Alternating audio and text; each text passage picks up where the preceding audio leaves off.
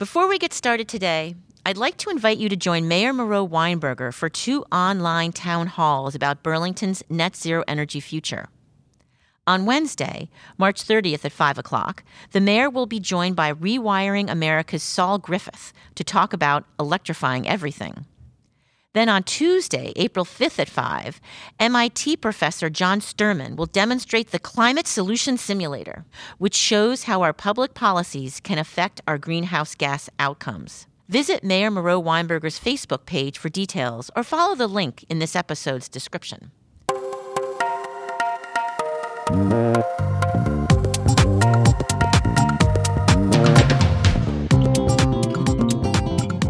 Hello, Burlington. Welcome to Net Zero Energy. I'm Jennifer Green, Director of Sustainability for the City of Burlington, where our goal is to reduce and eventually eliminate fossil fuel usage. Suzanne Garrity, a Burlington resident and BED customer, was one of the first EV owners in Burlington. Not only does Susie drive electric, Susie's got a BED home charger, which enables her to take advantage of the off-peak charging rate. It was a pleasure to sit down with Susie to hear about her driving experience and how charging works, not only at home, but when she's on the road for travel. Well, Susie, it's such a pleasure to have you here as a guest on the Net Zero Energy podcast. Thank you so much for joining us. Nice to be here. So, Susie, we know that you were one of the early adopters of EVs in Burlington, and we also know that you were one of the first people to get a home charger. Can you talk a little bit about what that experience was like and why you decided to make that move?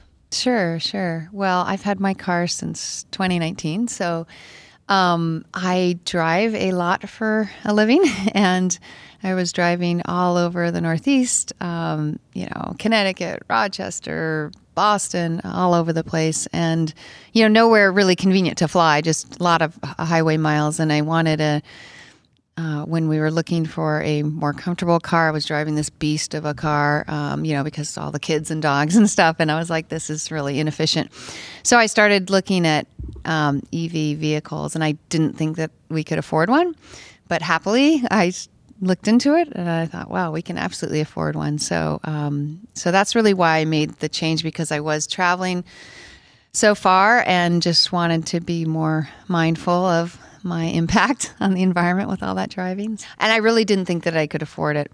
But I will say I also get reimbursed for mileage. Most companies do that. They reimburse you for mileage. Well, my car costs pennies to drive versus a gas-powered car. So now I make money when I travel, whereas before I was just investing that money back into the care and feeding of my gas-powered vehicle. Right, that makes a lot of sense. So you're getting reimbursed for vehicle miles traveled, of course. Yeah. But you're putting no gasoline in your car, but you are charging. We know you have a Tesla. Can you talk about what that's like on the road and then how that charging works at home? Absolutely. And I have the long-range vehicle, and I'm also one of these people, when I travel, I don't want to drive for 7 hours straight. I'd say if you're one of those people that wants to drive 7 hours straight, maybe an EV vehicle isn't the right one for you. But I love to stop and get a cup of coffee and use the restroom. And so it's amazing to me how fast the chargers have gotten. When I first started driving, I would stop and, maybe it would take 45 minutes. Now it's 15 minutes. It's crazy how fast they charge. So I'll be, use the restroom, grab a cup of coffee, I'll come back and it's done charging.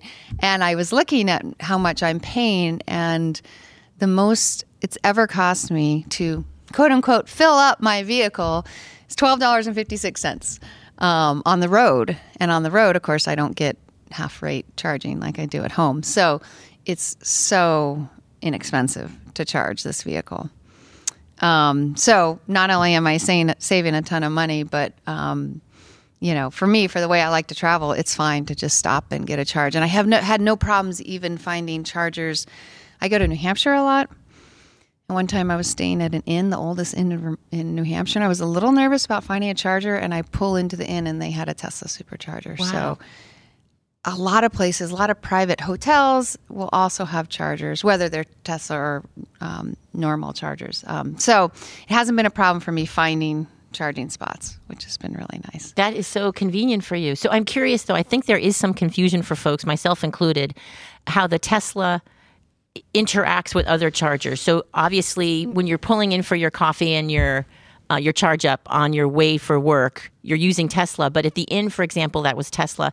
In other places, though, if it's just sort of your standard level 2, does that work for you? And how do you? It does. It's just a slow charge. See. It's a drip, drip, drip, as opposed to a full-on fire hose.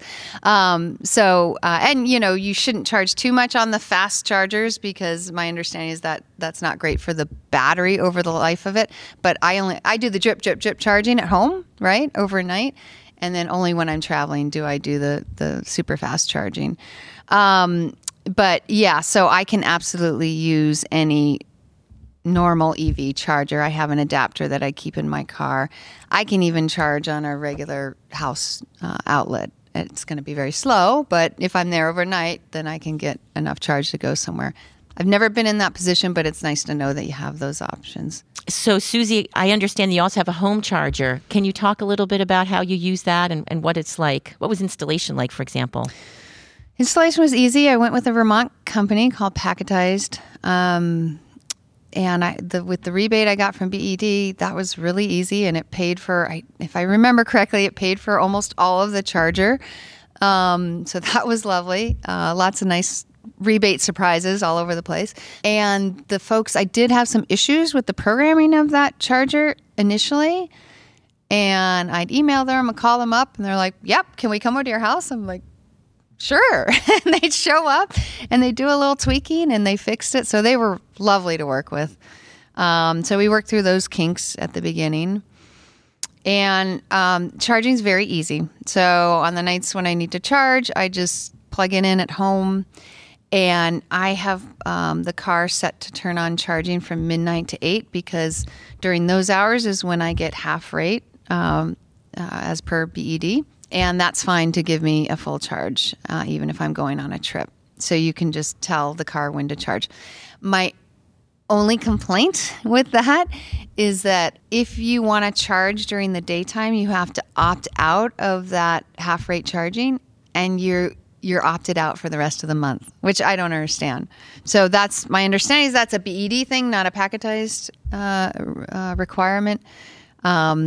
So if you did want to charge at home during the day, you'd lose that half rate charging for the rest of the month.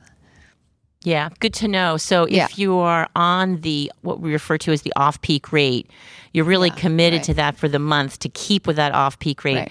So once the month ends, does it automatically sort of default back to off-peak, or do you have to opt back in to off-peak? No, it defaults back once the new month begins. Yeah. So one of the things that we hear from customers, Susie, that are considering an EV is this fear of range anxiety. And if I only could be guaranteed that I could charge when I need to, what happens if I get stranded? Was that something you had to emotionally overcome?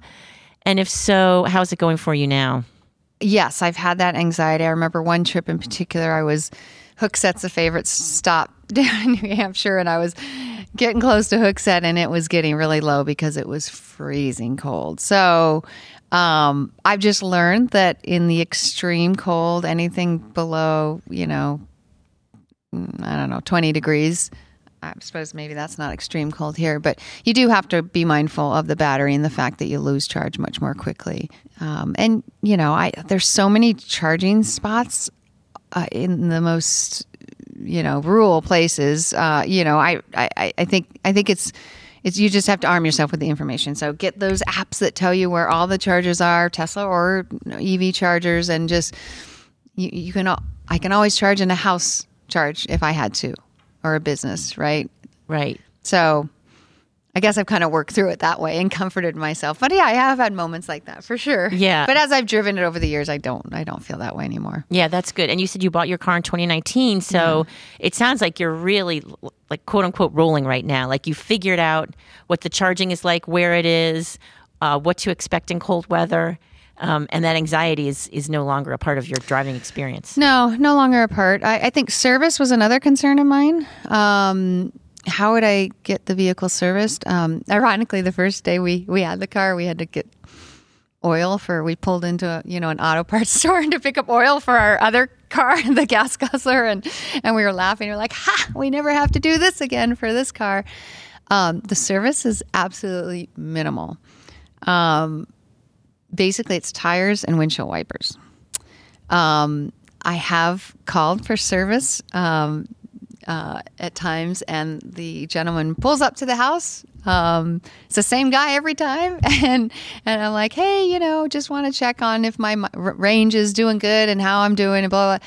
And this was when I was driving it in the cold, and I felt like it was burning through the battery much quicker than it should have. And then he told me, that's how it works, and blah blah blah, and kind of educated me on that front. So they come over; they're great guys, and they come right to your house or your business and service your car. So because there's no service center in Vermont, I was a little worried about that. But I spoke to people who had Teslas and assured me that it wasn't an issue.